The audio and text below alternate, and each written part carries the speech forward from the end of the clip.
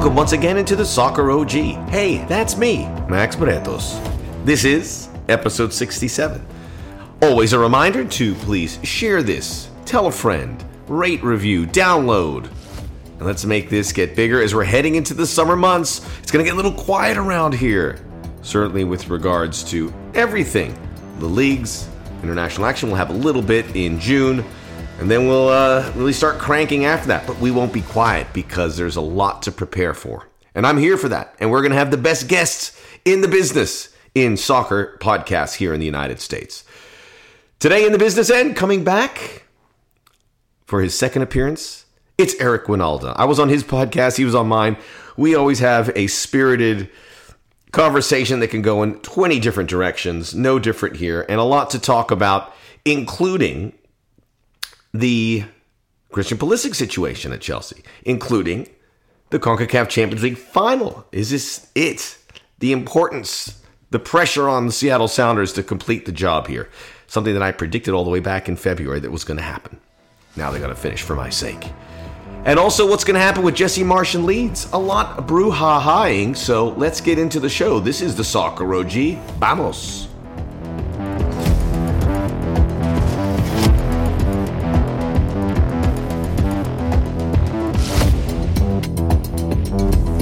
Welcome back. No stoppage time this week because I recorded the interview with Eric Wynalda, and lo and behold, it went long. But good long. You know, I don't want to stop. I got to have a format to this podcast, obviously. You got to stay consistent to it. But, I want to hit it at an hour. And if the guest and the conversation's good, then we stay with it. It's always good. It's just up to me. Sometimes I just, I get really immersed into it. And that's it. So we have some good conversations coming there. I also want to remind you to check out the Soccer OG on YouTube under my name, Max Bretos. Go right now. Go check out any of the videos. A new video that will be previewing the CONCACAF Champions League, Seattle Sounders and Pumas coming up on Wednesday. That will be out. So check that and like it and subscribe there. Why not? If you're doing the podcast, you might as well do the YouTube. It's a package deal, baby.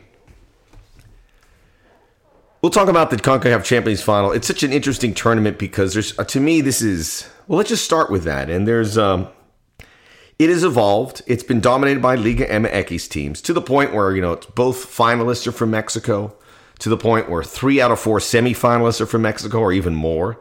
It's very frustrating for Major League Soccer, but we've gone through a lot in the sense that there was a time when making the CONCACAF Champions League, it wasn't a priority, and the managers would play a second team and they would focus on MLS because in MLS, that's where they buttered their bread. That's where you keep your job. You want to keep your bosses happy by showing them that you're doing well in the league. The CONCACAF Champions League was gravy. Clearly, it became a bigger priority over the last 3-4 years, and it became paramount and enormous for the clubs, but more so for the league, right? The league needs it. The league needs everything possible to raise its profile. And there's small things that they can do, and there's bigger things, and there's almost impossible things. For me, for example, one day having promotion relegation. I know that sounds crazy, but I've been convinced of it because you see what's happening in these European leagues and the excitement. And we're going to talk about what's happening in the Premier League because there's an American involved. And what is happening there and how we have interest with a month to go. And that's, well, they have a great league race, certainly, going on right now in England, but the top two with City and Liverpool. But what's happening at the bottom? I mean, we look at the images with Everton this weekend. It was emotions running over, no? So maybe one day. That's a big picture thing. But a small picture thing is winning the CONCACAF Champions League. And in one way, it gets the laughing stock image of MLS out. You can't say, look, you guys have been beaten to a pulp by Liga MX year in, year out. Well, it doesn't happen. And I'm a true believer. If one MLS team wins, it'll set things off for more to do it. And then MLS could go on a tear here because now these clubs see that there's a pathway and there's less excuses. It used to be, it starts at the wrong time of the season. That's been adjusted here. The rosters are getting a bit stronger. The right teams are qualifying. I mean, this was a tournament where, New England had that cataclysmic result against Pumas. But New York City FC, and look, New York City FC did the same thing that the Seattle Sounders did. They invested everything in the CONCACAF Champions League. As soon as they got knocked out by the Sounders, they have won 3 straight in Major League Soccer, and they've scored like 16 goals, 15 goals. That's no accident. They prioritized the CONCACAF Champions League. They never used to prioritize these MLS clubs because it didn't make any sense. Because you put the eggs in that basket, and then you get fired as a manager or a coach. But all these teams really gave a push for it. Montreal is another one that certainly did. And I think that's going to be the case moving forward. And the perception has changed, and the methodology of how to approach this tournament has changed in a big way. But Seattle's going to do it. I think they do it. I think they do it with some comfort. I think they win 3-1. You know, the first leg was bananas because it's Pumas out of sight 2-0, and then a 99th minute equalizer via penalty. That never happens.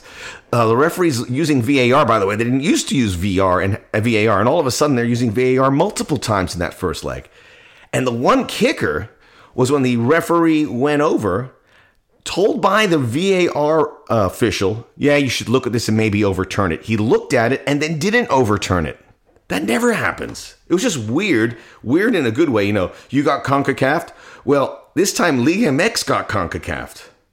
And MLS pushed forward. So I think it was perfectly set up. The Seattle Sounders have a rock solid, and we'll talk about it here with Eric Wynalda, a rock solid front six.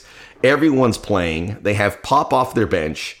You know, I mean, we had Rui Diaz and Lodeiro and Rusnak and Morris all had injury issues. Not so much Rusnak. And then all these guys are put together. The back four, rock solid. Arriaga and Yeimar, who had to get fit. Nuhu, and who am I forgetting? Who's the right back? Roldan. And the 2 Roldans. So everything's perfect. So if it doesn't work out Seattle's way, then, wow, we have a huge problem. So because of that, so much pressure on the Sounders. They are obligated to win. Is that too strong? They are obligated to win. They are the trademark team. I don't know if that's the right word. They are the benchmark team in Major League Soccer. If you had to pick a team to play in a big final, it would be the Sounders. And look, I work for LAFC, and we've had a big discussion about this because I sent a tweet that said, let's go Sounders, because I think it's important enough for the league that everyone who supports a different team, even the fans in Portland, although I know it's impossible for them to pull for Seattle, but many would say it's impossible for LAFC or the Galaxy or San Jose, any of them to pull for the Sounders. No one likes the Sounders, right? The Sounders don't like any of these teams. But this is an exception they have to make. So I'm pulling for them. It is so massively important. Some people are still pushing back, but I guarantee you we can't wait for your club to win it. We got to win it now.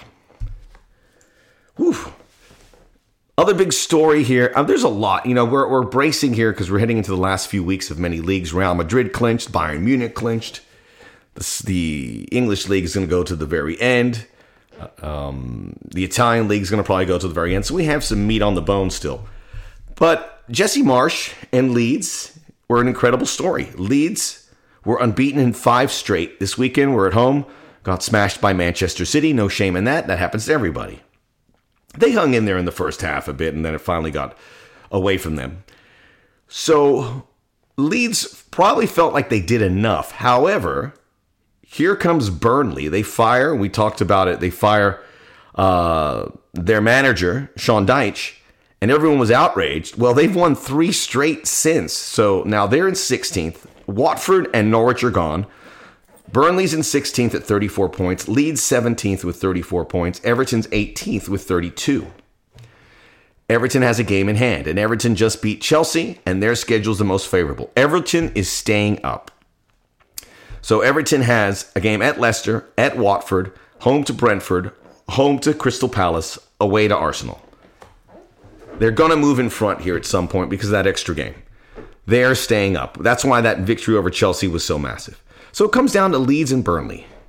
Burnley have home Villa, then they travel to Tottenham, then they travel to Villa, then they're at home to Newcastle. Tricky But Leeds are going to have to get more points than Burnley. And it's going to be hard. They travel to Arsenal, then home to Chelsea. Arsenal's obviously got everything to play for. Leeds then host Brighton, tough team to play. Then travel to Brentford. Brentford's been one of the revival teams, if not the revival team, along with Newcastle. It doesn't look good for Leeds. It really doesn't. And what makes it worse is their goal differential. When this was the problem with Marcelo Bielsa, minus 34 goal differential. Everton's minus 20, Burnley's minus 15. So goal differential is going to kill Leeds. They have to win at least 2 of these games, if not more. And Jesse Marsch has done so fantastically, and it's so frustrating because despite that, he may not save Leeds. And they love him there, and, well, we love him. But if he can keep them up, it's a bigger achievement than anything American player can do right now. I mean, even with Pulisic going to the final, because if Jesse Marsch gets this job done in these circumstances, and he shows that a club can fall in love with you, and a media base can, because they're endearing them to him. You hear all these beautiful things said about him. That this is a huge game changer for how every American is perceived. More so than the players, because we know there's talented players. This is the one that was unexpected, and here it is happening. So 2 big stories to develop. The other one, Christian Pulisic, which I also talk about, Wynalda. I always said that he didn't work out with Thomas Tuchel. People said, no, give it time. I still think he stays with Chelsea. I think he has to change how he approaches the game and how he plays a position. But he's down the pecking order, and now his dad, speaking about this situation, saying, well, Christian loves it's so disappointing because Christian loves London and he loves this club. And if his dad's saying that, that means it's coming from his son, because those two are very close. And clearly the frustration of his son is being verbalized by his father. So it's not great. We'll talk about where he might go coming up. Let's get to the business end. Man, I thought this would be a quiet week. Was I wrong? Finally, here in Los Angeles, I just came back from the LAFC Minnesota United game. It's Bank of California Stadium. Friday they had Angel City. Sunday they had LAFC. Both victorious. Both times the stadium was packed. It's unbelievable. It's unbelievable what this sport has become. And have this stadium that is just buzzing for a whole weekend. It's like a music festival. A festival of football. It was awesome to be there. The Soccer OG. Subscribe, rate, review. Coming up, it's The Business End with Eric Wynalda. All right.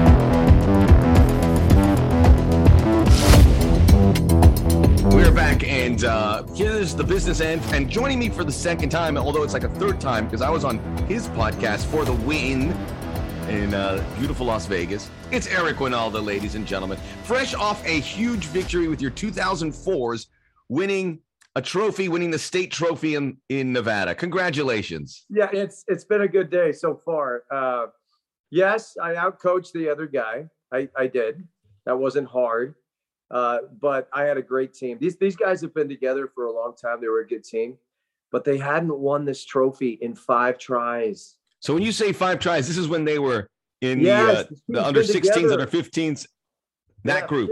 They've been together since they were 10 or 11, I think. I don't know, but they went to the State Cup final game 5 times as a group, and they had never won until today. So it was a special moment for. Now, you know how that is. It's not even the boys. It's their families. It's their parents. Of course. And I'm going to tweet it out later today.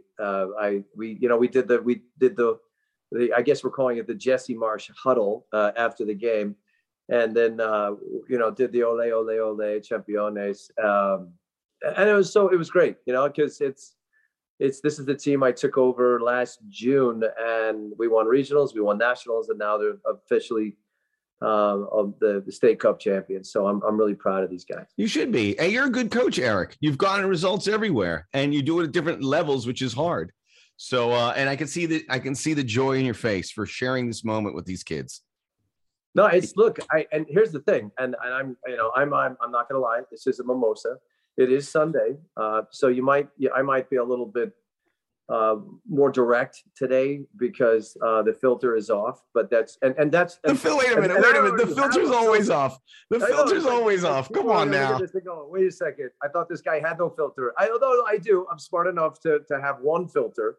which is usually a strainer, so you're still going to get some seeds. But all the filters are off. I am extremely happy. I just sent my family to go have ice cream with the in-laws. So grandma and grandpa are here spending some time with the little ones. And we've talked about this. I mean, I got 6 kids. I mean, this is, what was I thinking? I mean, I don't know how. So you basically, because we were going to do this podcast, you needed quiet in your house, and you said, everybody out, get ice cream. I appreciate that, Eric. That's a big time move for me. No, and thanks to grandma and grandpa. My wife is out of town. She's at a convention. She's an attorney. She's the big timer in this house, if you really ask me. But it's like I told you before, it's like clockwork sometimes, because I'm very military with my kids. We're up, we're out of bed. We make our beds before we leave the house. There's things that do you bounce a quarter off of it to make sure it's properly made? It's not that crazy, but I'll just sit there and look at the bed, and like, we're not leaving until that happens. So, let's do it, man. And, mom's pretty, she gets to be, she's a little bit more lax than me, but I like, and when it comes to being on time, my dad used to say, this train's leaving in 5 minutes, it's still with me, so there's that part of it, but I just sent them out of here. But the funny part is, and I have no problem saying this because my wife will never see this, I hope not, but so she's out of town, right? So the in-laws come over and they're like, wow, you're whispering now, really clean. I'm like, yeah, I'm the clean one. Your daughter, not so much.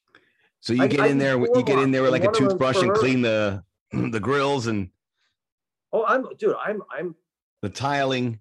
I'm doing the dishes. Look, that's just making beds and doing dishes. This sounds terrible, Eric. It's not if you actually care about how you live, I don't look at it that way. Like when I care about, like when I'm a coach, right? And I come into the locker room and I really take stock of that. I watch how guys act, because when they are not taking care of their stuff, and you see how they are, or you see how they dress, or they see how they just don't care about certain things. These are character flaws that I really drill into, because ultimately I've never really had a big team. I've never had a big budget. I've always been developing players for that next step. And that's really what it's about for me. It's like, look, I'm going to teach you how to play soccer. And I'm also going to have to teach you how to act, because when you go to a real club where they're hopefully spending a lot of money for you to be there, you can't act like this. I treat my kids the same way. I mean, I think it was the most embarrassing moments when my kid doesn't say yes, sir, or thank you. And it's the way it needs to be. I hear you there. And my son, I have to work on it, because his thing now, I go, let's go. And he's like, give me 1 second. He says, give me 1 second for everything. And it drives me crazy. And I, no, don't give me 1 second. He goes, oh, hold on. I know he's going to be like this for the rest of his life. And it's my fault. I just dropped my phone. It's not your fault. Look, I mean, you can always blame your wife. I mean, that's what I do. Yeah, I do it. It is her fault. She's like, oh, it's okay. He has to do one thing before he leaves. I go, no, we should have done that already. No, listen, don't get me wrong. This is a new era. I see it a lot in the modern. Yeah, what I'm doing is the norm. You are the exception. Thank goodness you're out there. Well, no, what I mean is this is a different world. Kids view the world very differently. And I see it a lot in young soccer players who act so entitled, as if we're doing them a favor, and it's sometimes there has to be a slap back into reality. I read something the other day. It was a good quote. It was, the hardest challenge that our children face today is having manners without seeing them. And having manners without they have manners, but they don't see what they're doing. Right. So no, we have to handle this right now, because my son is in there. He's the only one here. He knows I'm doing a podcast, but he's playing FIFA. So this is how I dab. You ready? He turned down the ice cream. He said, I'm playing FIFA. Brayden, that's enough. There you go. Well, did he really? Did he do anything? Or are you just saying that's enough for the sake of saying that's enough? He's making noise, and he knows that I'm doing this podcast, and out of respect for you, he needs to be quiet. But he's on the phone. He's actually playing with his older brother, So they get a little crazy and they get into this FIFA stuff. And, but no, the thing is, do you know who said that? That saying of the hardest challenge that our children face today is having manners without seeing them. Fred Astaire said that 60 years ago. When you started with Fred, I thought you were going to say Frederick Nietzsche. Yeah. See, I love it when you go culture on me. But no, but the fact that this problem has been around so long, it bothers me sometimes. And I do think as far as my kids, it's really important that they're always respectful. I agree. That's at the top. That's very near the top of my list. When I don't see that, I lose my marbles. Yeah, no, and what you hate is you lose your marbles at the Italian restaurant, and you're like, are you serious? Now you have to do it in public, which I hate. I never want to do that. So there's these moments where until I hear all four of those doors shut, Dad's never going to get mad. But now, because I don't want to do it in front of other people, that's not their problem.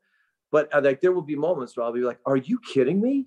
Did you just not say thank you? Or like I'll have the lemonade.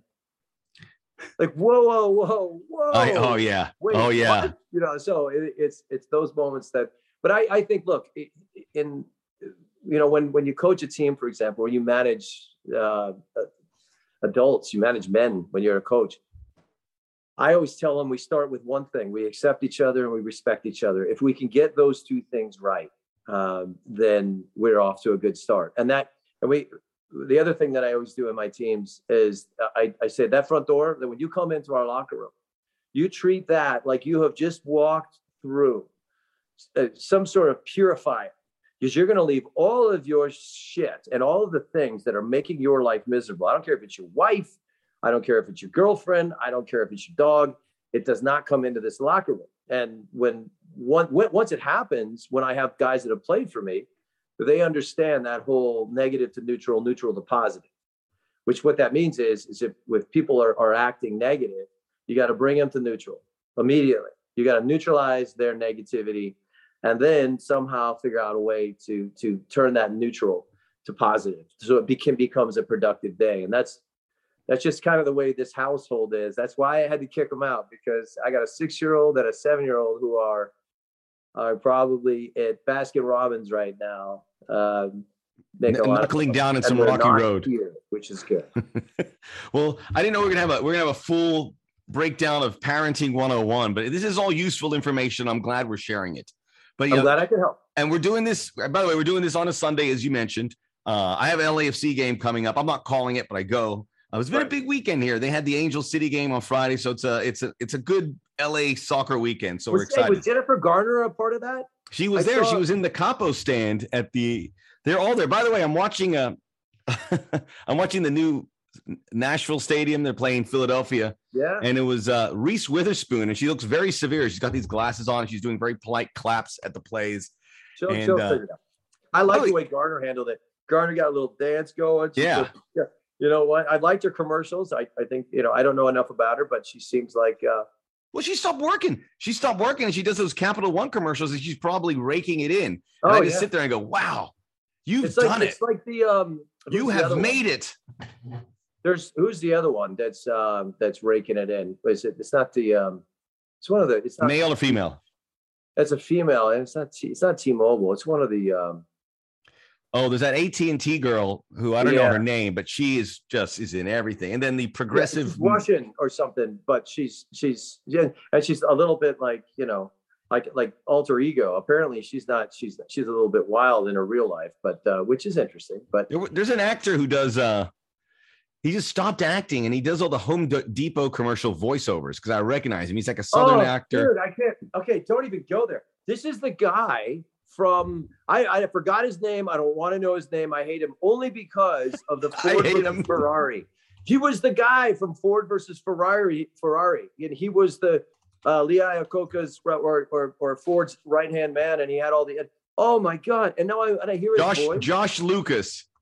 If that's the guy, I hate that guy. He was in a, oh God, it's just because that guy exists everywhere. He's in every club. He's in every company. He's always that guy that's just. You were right. Ford versus Ferrari. He played Leo Beebe. Right. Yeah, I just Anyhow, I mean, he's I want made to punch it. him. He doesn't do a lot of movies anymore. He makes his money from Home Depot because he's in every spot. So there you go. Right. But in that movie, he is a complete D-bag, and I can't take it. It was so bad because it's always the guy that says, "Well, this is the way we're going to do it." And as far as the actors and the acting was amazing. Matt Damon was terrific, and just the BS he had to deal with just to figure out how they were going to do it. Hey, go watch the movie again, Ford versus Ferrari. It's a terrific movie. It really is, because it's about, hey, it doesn't matter. If you want to win, you're going to have to do it one way. And the scene where Matt Damon takes out Ford and he in the car and he's crying like a just a little baby, and he goes, "I had no idea." That you got to actually do that. I really don't want to watch this movie again, but you're making me feel like I have to, because I was like okay with it. You have to. Oh my God, you have to. Bale was terrific. I mean, I know apparently he's really hard to work with, and he's got a lot of. Yeah, he's. I don't care. He was so good in this movie. I loved him in this movie. I loved whoever played his wife too. It was just such a well-made movie. I loved it because it really reminded me of how horrible sometimes it is trying to get across the line and having to deal with people that are so political that they have to alter everything that you do just to find their company bottom line. And that stuff drives me nuts. You know what movie came out around the same time, and when it's on TV, I watch it all the time, is Once Upon a Time in Hollywood, the Tarantino one. That's a good one. Yes. That one it's on. I'll come back. I'm going to watch like 20, 30 minutes. And when I first watched it, I was like, it's a good movie, but now I'm really into it. I really appreciate it. It's that one. And then there was another one. I think Spacey was in with like LA Confidential, which really, classic. Corrupt cops, terrible. We're doing everything about soccer. Ask me something about soccer. Okay, let me ask you something, because I heard on this Nashville game, it is the 23rd soccer-specific stadium built for Major League Soccer clubs, which is pretty amazing. And I think about when you played at the Spartan stadiums of the world, the Giant Stadium. You played at Ohio State. Ohio State. You played all these. I mean, do you have to get a little envious? You see these beautiful state-of-the-art venues and nice tracks and beautiful surfaces and covered roofs, and it's yours. I mean, are you trying to make me bitter? Is that what you're doing? I don't want to make you bitter. I mean, are you proud? You could also answer it this way: I built the foundation so that this was all possible. Oh, come on, stop! I'm not Kobe Jones. I don't have that ego. I don't care. I'm not. I'm not going to go there. What I will say about the new stadiums is, are you having a conversation with somebody? Is somebody? Yeah, my son. See, you're breaking the fourth wall. He came in here and he was about to. See, I usually do this. I would say this. Here's what's interesting about all that. What's interesting is MLS came into this, and we were all a part of it. We tried to build it, and but stadiums, whatnot. If you really look at who's winning this thing, and this is going to be a great transition to talk about Seattle. But who's actually winning in Major League Soccer? Are they soccer-specific stadiums? No, they're not. We're going to. I hate that term. I hate that term too. And like, what does it mean? It doesn't mean anything. And then the MLS, they built the MLS something folks at are very 30,000 seats that will never be big enough for a World Cup. Congratulations. Well, it's the terminologies or some of the things when the new stadiums come out. I'm like, it just doesn't do it for me. I would rather it is, geographically specific. This is the loudest venue in the South or something like that. And then the soccer specific thing is very exclusive. No, it's exclusive because it's like people like, I'm not a soccer fan. I don't know what this means. I just want to find ways to bring it all in. And then, for instance, when Charlotte had their first game, it was like the largest soccer crowd to see a game in MLS history. And I'm like, who cares? You need lasting power. They lost 1-0, and everybody went home happy. And I was like, this country ain't real yet. I mean, we're not. Look at the way that the Everton fans acted today. Look at the way that they reacted to a win that doesn't even put them in a safe spot yet. That just what that club means to me. I'm watching Men in Blazers. I'm watching my boy over there lose his mind today, but because he's an Evertonian. But I mean, look, Jesse Marsch is going to get relegated. He's going to get relegated. Oh man, he's going to get relegated. We're going to pivot really quickly. I want to get back to the same, but so you have 4 teams. Everton is 2 points, 3 teams. Everton's 2 teams are getting relegated, Norwich and Watford. Everton is 2 points behind Leeds and Burnley. Correct. And Everton's got a game in hand. And Leeds have to play, I think, Arsenal, Chelsea, and Brighton. And Arsenal and Chelsea have stuff to play for. And then Burnley, they got rid of Sean Dyche, and everyone's like, oh, my God. And they haven't lost a game since that happened. So it turned out to be the right move. But I'm with you, man. I go, Everton's probably going to be safe because they have that extra game, and I think they're going to win it. And Leeds, I don't know about you. I'm really pulling for Jesse. You're going to get me crazy because. Are you pulling for Jesse, or are you like indifferent? Of course I'm pulling for Jesse, but because if he keeps them up, this is a game changer, especially under these circumstances, because he would have kept them up and the Leeds fans love him, but that can change really quickly if they get relegated. They get relegated, they hate him like that. It's suddenly like, get this guy out of here. No, and that's the way the world should work. Look. The world should work like that. Yeah, but look, because you have to be accountable, and it's really difficult for Jesse Marsch to go. He goes to Austria. He's there for a couple of years. Isn't even sure if Holland's a good player. I mean, I remember having this conversation with him going, are you serious? So, and then he goes to Leipzig. I tell all my friends, well, this is going to last about 10 games. Everybody goes, come on, man. Why are you so? I'm like, no, this is what's going to happen. It lasted right around 10 games. Everton interviewed Jesse Marsch. They wanted him, and then he didn't like their plan. So, I mean, here's the problem that I have with it, and this is going to make me sound like an arrogant, SOB. But I'm looking at a league in Major League Soccer with a bunch of guys who probably have, by my guesstimation, somewhere between 1/5 and 1/6 of the amount of knowledge that I have.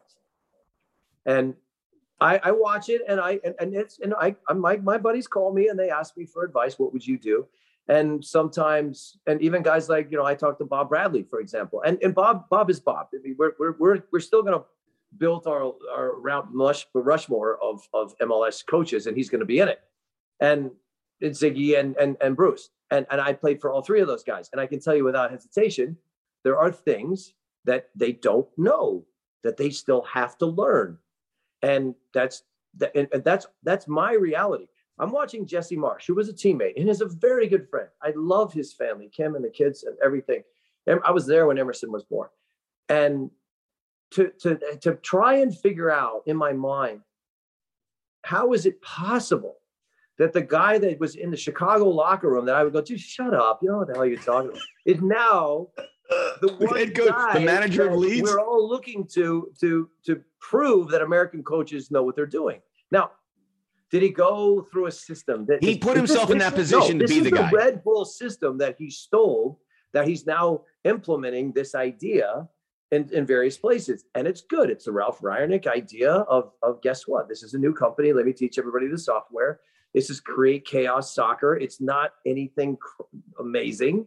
It's not. It's nothing special. It's actually something out of a book. So when I see this kind of stuff, right? And I coached today. I coached an 04 team against a team that they'd never beaten before. And I'm making moves within the game that the players are going, really? And they've never done it before. And I don't care. The kids trust me. I'm going to say, stay right here. Don't move. Do not move. But coach, my guys, I don't care if that's your guy. They're going to turn over the ball and you're going to be in a good spot. Boom, turnover, bang, down, goal. Looks at me and goes, what the heck? And I'm like, the game itself is such a simple game. We have all these coaches out there that are complicating it, showing up with these PowerPoint presentations. Man, Greg Berhalter, he could talk a dog out of a bush and back in again. He's good at that. I mean, it's like, you don't even know. You don't even know what you're talking about. I've never heard that expression. Oh, I mean, it's like, come on, man. I mean, you're going to reinvent the game by inverting a right back. Really? Like, if I coach, I feel you, man. And I have arguments about tactics. You don't know about tactics. And I'm like, dude, it is about effort. You got to put these guys in the position. Oh, okay, you're going to play with wing backs. You're going to play with back three. I mean, what is tactics? Okay, overloads. I mean, there's a little key phrase right now.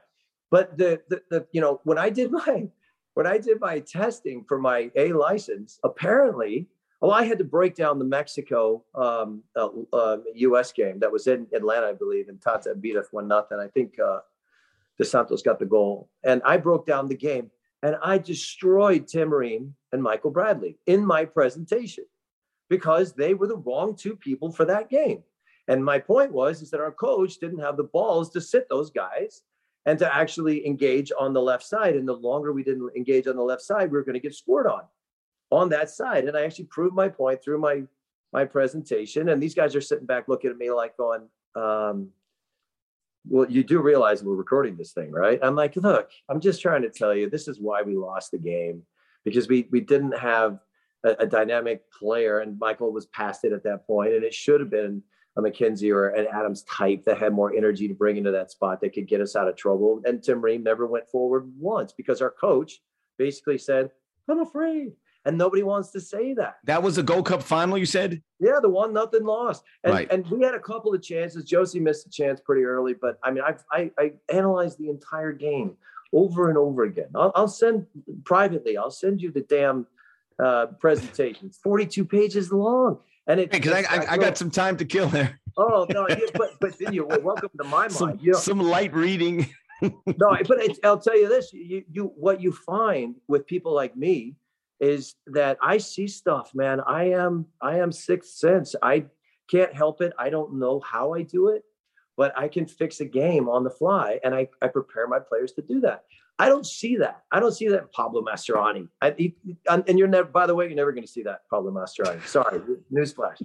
And because he doesn't know. It's not his control. I mean, Ezra Henderson is like, we're all scratching our head. Like, why have they scored 6 goals in 10 games? I don't know. You want me to tell you? I don't know what Ezra. Look, Ezra's done a nice job in the sense. He's done a nice job in the sense that they're getting some results. Although that team's hitting a wall, and the way they play is a bit. It's unwatchable. It's unwatched, and I don't think I don't want that in the league. We've got a great goalkeeper. Well, look, they took 3 shots today. They took 3 shots today, and 2 of them went in. He made 1 save. So let's get off the video. I was all over Gaga Slodina. I'm definitely pulling the reins back. He's a kid, and he can get better, but I can't put that pressure on him because he's looking like a 17-year-old. Into the pool and see if he can swim. I actually think he's pretty damn good. I think so too, but I just said I don't want to put pressure on him because this is going to happen. He's a 17-year-old kid. Between you and me, that's the difference. If I see talent, I'm like, no. I don't want to. But I want to think like you. But when I see the age, I'm like, and I get so much pushback when I do say, I give grief, and he goes, he's 17, and I'm like, man, there's players all over the world that are delivering. He's a professional soccer player. He signed the contract. You're right. I want to withdraw my earlier comment. Thing. Are we going to start getting text messages from Mark Pulisic because Gaga isn't playing? I mean, come on, knock it off. Okay, so you bring that up, and there was an article. I read it in the Mirror. I don't know if it was in the Mirror, but Mark Pulisic, the father of Christian, opens up about the Chelsea situation. I've always said that maybe it's not ideal because he gets played in so many hybrid type positions, and now he plays very, very little. And he the Mark Pulisic was saying about the 23-year-old's 33 appearances across all competitions, 17 off the bench, lack of consistent playing time, even though he's been healthy. And that was a continuation this Sunday. So, I mean, it kind of suggested maybe like what I suggested, just at an earlier point, and I don't think it's going to happen because of the price tag, whether Christian Pulisic maybe should put in a transfer request or go out. What do you think is next for Christian Pulisic? Barcelona tomorrow. I love that move, but because are the numbers going to add up? I mean, probably not. And by the way, Mina died, so let's pay respect to one of the greatest agents of all time, who basically got people to pay twice of what everybody's worth. Haaland's agent, Pogba's agent. By the way, Mina, and that's absolutely tragic. And when I see him, he was 54. You're 52. I'm 50. He looked like he was 70. And I wonder if you're too much work and too much pressure. I don't know what it was. No. That guy was total mafia, man. He came in and said, "You're going to do exactly what I say, or I'm going to walk." It's still a high. It's a. It is. It's a demanding job, especially if you're the top agent in sports. Arguably, I think he was probably drinking too much and eating the wrong foods. That's what I'm saying. It's a high pressure thing, so you're not going to sit there and exercise and take care of yourself because you're grinding and grinding. And I saw I saw him recently in a video, and I even thought about it. I go, man, that's a tough life, even though you're making crazy money. Listen, it's not tough. He's Zlatan. I mean, everybody will vouch for the guy. The guy fought for his guys, but maybe that's not the point. What I would say is, if we're going back to Pulisic, if Pulisic goes to Barcelona, let's face it, the modern world, people in the business know how stupid Americans are. Sorry, American. Now, here's the reason why that comment is true, is because if we come out and say Christian Pulisic signed with Barcelona, right? The internet's it's gonna be like this unbelievable thing. He's like the new Rakitic or whatever the hell he is, but it doesn't matter. All that dumb Americans know is that isn't that where that guy Messiala or what's he from? Come on, we're not. Hey, we may not be the sharpest tool in the sheds. We're not that dumb. If he puts on a Barcelona shirt, all we know is, and all we're gonna do is we're gonna pretend like he's the next coming. Because Messi, you can't get Messiah without Messi. Let's face it, that guy's ridiculous. But Christian Pulisic, this is a shirt deal. That's all this is. Oh boy, that's all that's happening here, and it's a bigger brand than for Chelsea. Chelsea's a shirt deal. It was. Why did he change his number twice? Well, I will. And a number 10 Chelsea shirt. Look, and we know that there's the marketplace for American fans is very good. And we see the World Cup ticket sales, and Americans are at the top of the list. So there is a dollar sign attached to this. I get it. I could prove it right now. I could ask my son to open his door and say, "Can you bring me the Christian Pulisic jerseys?" And we'll have the 22 from Dortmund, right? We'll have that one, and then we'll have the uniform that he wore with Chelsea 2 years ago, and then we'll have the 10, then we'll have the national team jersey. We got them all. So you're the sap who bought them all. No, Grandma bought them. I wasn't going to buy them. But the point is, if I ask my son who your favorite players are, he's going to say Christian Pulisic, and rightly so. But when I asked him who his favorite player was, he actually said Alphonso Davies first. I got a little upset. I'm like, dude, he's Canadian. We can't do that. But. But it's so. I still think Christian Pulisic stays at Chelsea, and it's going to be more frustration, and then we're going to get closer. And Mark Pulisic said 6 months, big 6 months ahead. He stays at Chelsea. He's not going to be in that sharp frame of mind going into the World Cup, because I don't think he's going to jump ahead of guys like Havertz and Mount. And Timo Werner's starting to play better, and who knows if they bring some other guys in? Who knows if Lukaku starts to become the guy that they expected? Timo Werner doesn't even have to play better, Max. He's German. There's a German. But if he goes to Barcelona, he could find a similar situation, because this is a team with a lot of. Do you think he's an everyday player there? Xavi's different, man, and he's proven that. I think his track record since he arrived, they just playing a better style of football. And if you look at the setup and the style of football that they play, Christian would be far better suited. Would he play regularly? You see, I don't care, to be honest. All I care about is when he plays, does he have his inclusion in the match? I mean, if Mark Pulisic wants to say, well, my son's not playing enough. Dude, this isn't your under 14 youth game, okay? Shut up, Dad. I mean, Seriously. You don't get to do that. This is a professional outfit where Thomas Tuchel watches his team and makes decisions.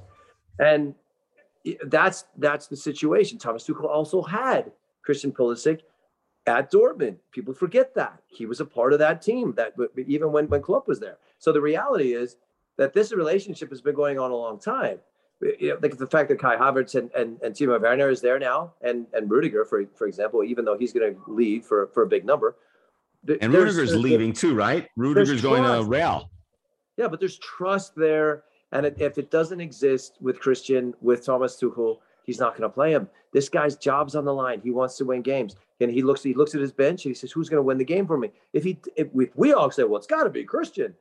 If Thomas Tuchel doesn't believe that, then he's the wrong guy. So then go to a different club where you're going to be appreciated more by your manager. Well, I mean, and you don't want to send him to Atleti or somewhere like Unai Emery, where these guys just sit back and defend and counter. What about a backtrack? What about like going back to Germany and playing for Bayern?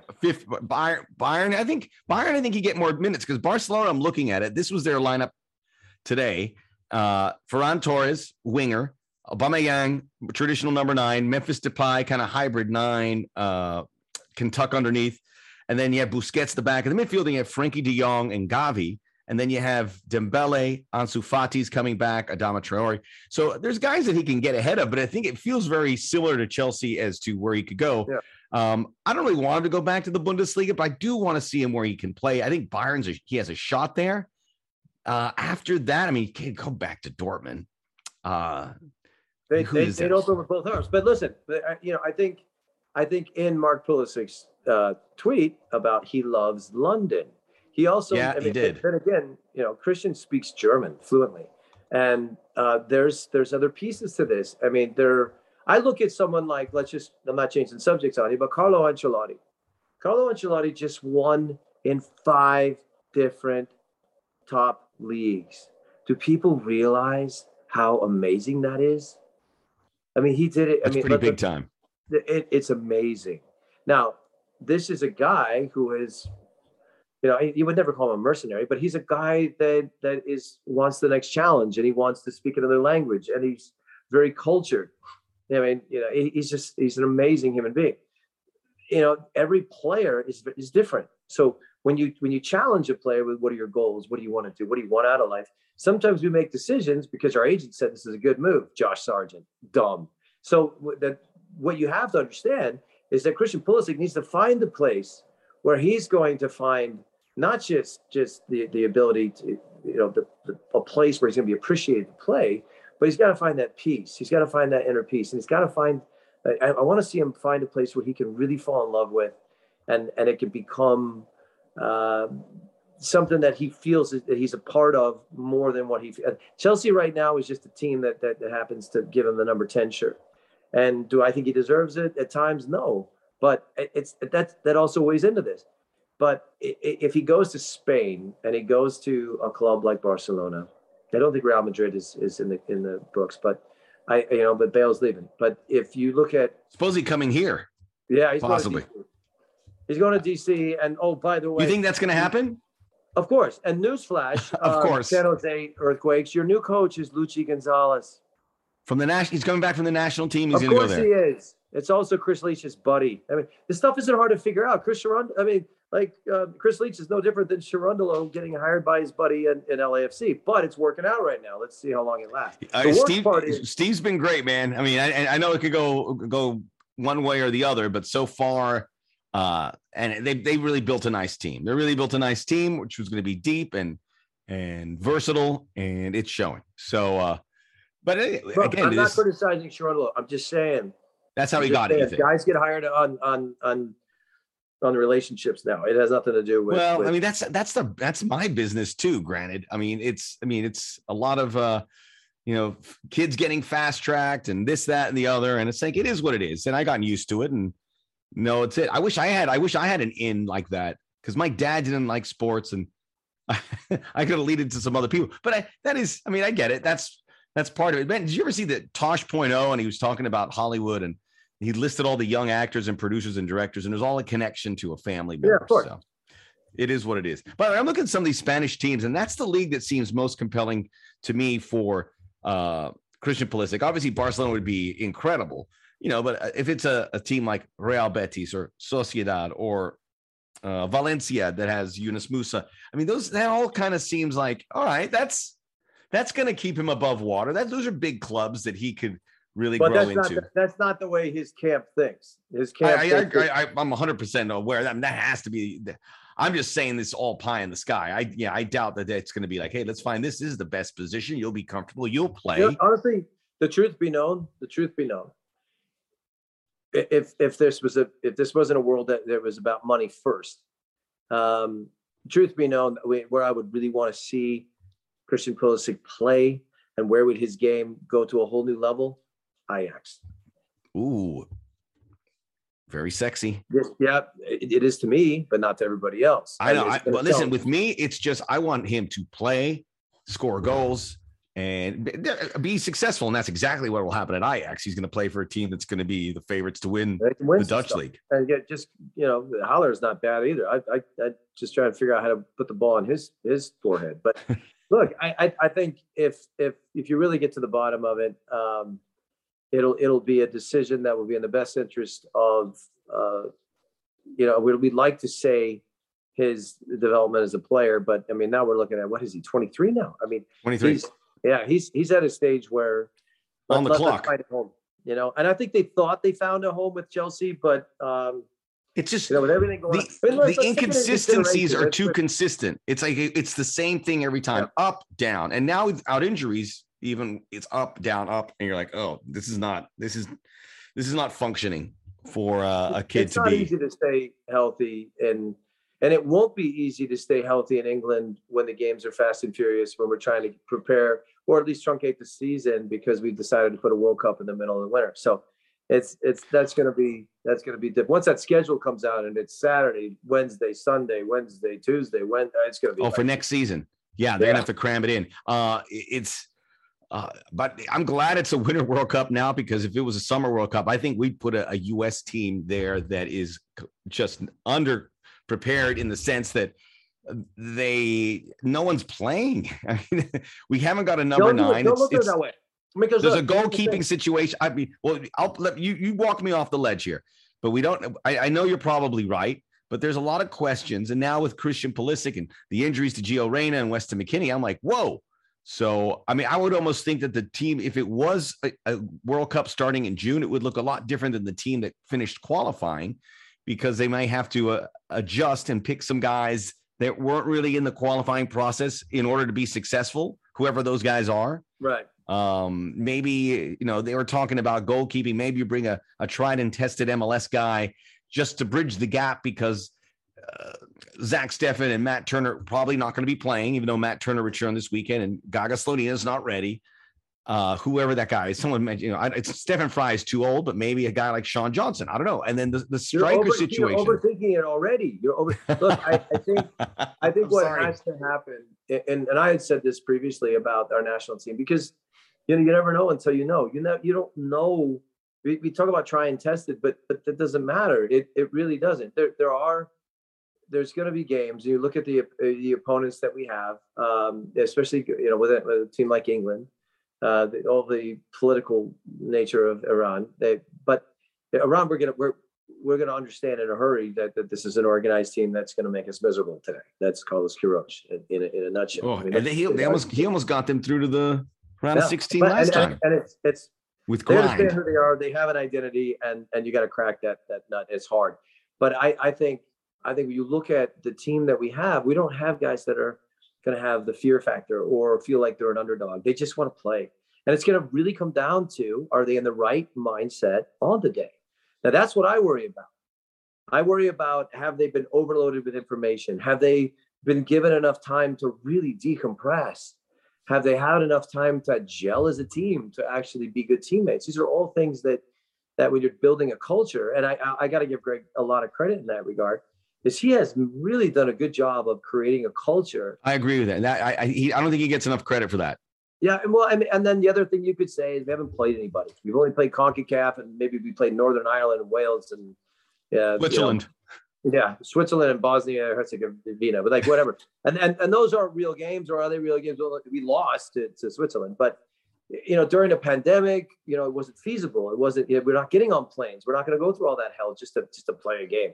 But I do think that this group has enormous potential, which sets us up for, our expectations might be too high. And then we're disappointed when they don't over excel, but my point is that I think we should celebrate this group. It's a hell of a lot better than we've had. I'm down. I agree. I'm down with that, man. Yeah, I'm ready to celebrate. Have a good day. And it's just weird. I mean, like, World Cups are odd. They are so strange because you never know what it's going to feel like on the day. And, it's kind of like basketball. When somebody's hot, you let them shoot. You don't care. You don't. You're like, dude, he can't miss right now. There's going to be a couple of our guys that we're not expecting him to be those guys, and it probably won't be Christian. It'll be somebody else. It might be a Luca Della Torre. That kid can play. I'm still rooting for Jordi Mihalovic. That kid. I think when I mentioned that there's guys that weren't in the process that get into the squad, he's at the top of my list. Right. I think that's a guy you got to bring, even though he hasn't played. But why? So because this is sorry, people are texting. So here's the thing. I look at it from a different lens. My job through the pandemic and through the last 2 years since I left my post at Vegas has been to help European teams build a plan. and a couple domestic teams where I come in as a consultant and I get paid to actually not just to fix their books, but to actually say, all right, this is the kind of culture you want. And evaluate everything. And then I look at, and I have these relationships. And so these teams from Europe say to me, who on the U.S. national team would you want or think could really help us? And ironically, I go like this. Actually, he's not on the U.S. national team. His name is Jordi Mihalovic. He plays in Montreal. And they go, who? Well, we didn't see him on the list. And I go, yeah, because you're not looking hard enough. That guy's better, in my opinion, than 4 or 5 guys that you just listed. So now what do we do? And so these are different conversations. And I look at their mentality. I look at their character. I know what I know about the guys that we've already sent over there. Gio Reyna is a great example of what can be great and what can go wrong in a hurry. And, you look at what the Musa situation is and what he threw himself into, what Weston has actually overcome throughout and the player he's becoming. Does he need a new destination? Probably. But it's beautiful that the Italians taught him how to defend. I'll tell you that was no wasted time there. That was quality. Hey, no, and that's beautiful. We could talk about the national team. I look forward to talking to you again about. We were supposed to transition to Seattle. Yes, remember? So that's going to be our final topic. And I guess the question is Wednesday, Seattle Pumas, second leg of the CONCACAF Champions League final. It is all square on the aggregate. It finished 2-2. 2 goals late by the Sounders, a 99th minute penalty, which was the weirdest thing ever because I didn't expect to see it, but Seattle get in there. So I think there is an obligation. This has to fit. They have to finish it here because if they go back to the drawing board on another close call, and LAFC were so close, and Toronto FC against Chivas were so close, you've got to go over the top. And I truly believe if you get that first one, the next one will follow very quickly. But you got to get that. So there's a huge obligation for Seattle to do it. They don't have to, but if they don't, it'd be hugely disappointing. And I think they do it comfortably. They're going to have a huge crowd there. I think they're just better than Pumas. They're healthy. They haven't done well in MLS because they committed everything into this. But that's the question. That's the question. Well, this is great because look, New York City FC, once they got out of that competition, they have looked like the reigning champs in MLS, scoring a ton of goals and winning all the games since. Right. So because they were all invested, and teams didn't used to do that in MLS, and they're finally doing it, which is a great sign. They couldn't do it before because our let's face coaches would get fired if they struggled in MLS. If they committed to they're focusing, their mindset, their mentality is we want to win a trophy, win a big trophy now, because everybody knows you can come in 8th in this league and still make the playoffs. Right, but back then it didn't. You would see reserve teams. It was weird, but now they know we got to win this trophy. And now the Open Cup is whether Lamar Hart Open Cup is important on your list or not. It doesn't matter. But I think at this stage right now, with what Brian's trying to do, you can tell from the inside that this is a team that's primary focus. I think Garth, his speech to the fans was phenomenal. Garth Lagerwey. And I thought that was smart because it really galvanized everybody. But 1, they're good enough. But 2, they've prepared for this. Yeah. It isn't the case where they came in and this was a part of their preseason. They were already jump-started by the fact that they lasted a long time in the playoffs. They only had a couple of months off. They regenerated their batteries and they came back to work. And they were already looking the part in the early stages of the competition. Does Seattle win this thing? Do I believe that? Absolutely. And they're going to do it through the crew that they have right now, because that crew is built for this kind of competition. It really is. Ladero's he's never going to be, you can never throw him into a Serie A game. He's not Giovinco, but he certainly can wiggle out of certain places and make a good pass when he needs to. And if Morris figures it out in the right moment, they've defensively they're okay with me. Their goalkeeper's solid. It's the formula that works in MLS, but this team has made it their primary focus to be successful in the CONCACAF Champions League, and they're going to win it. They're going to win it. And I don't think it's handily. I think it'll get tricky. It'll get tricky. There'll be a couple penalties in this. I don't think it would be handily, but it would be comfortable. I say 3-1 Seattle.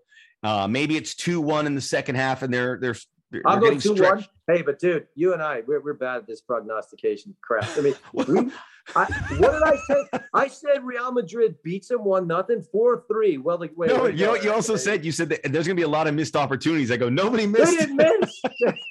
There was no missed chances. Everyone tucked it in.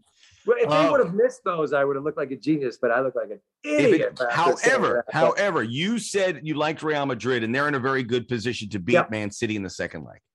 And that's all on their manager. And I think, and people have underestimated Benzema because he is top 3, top 4 in the world. He has been for the last 10 years. This just happens. He was unbelievable. But then so was Vinicius. But you need that guy. You need that. I mean, like if you look at how the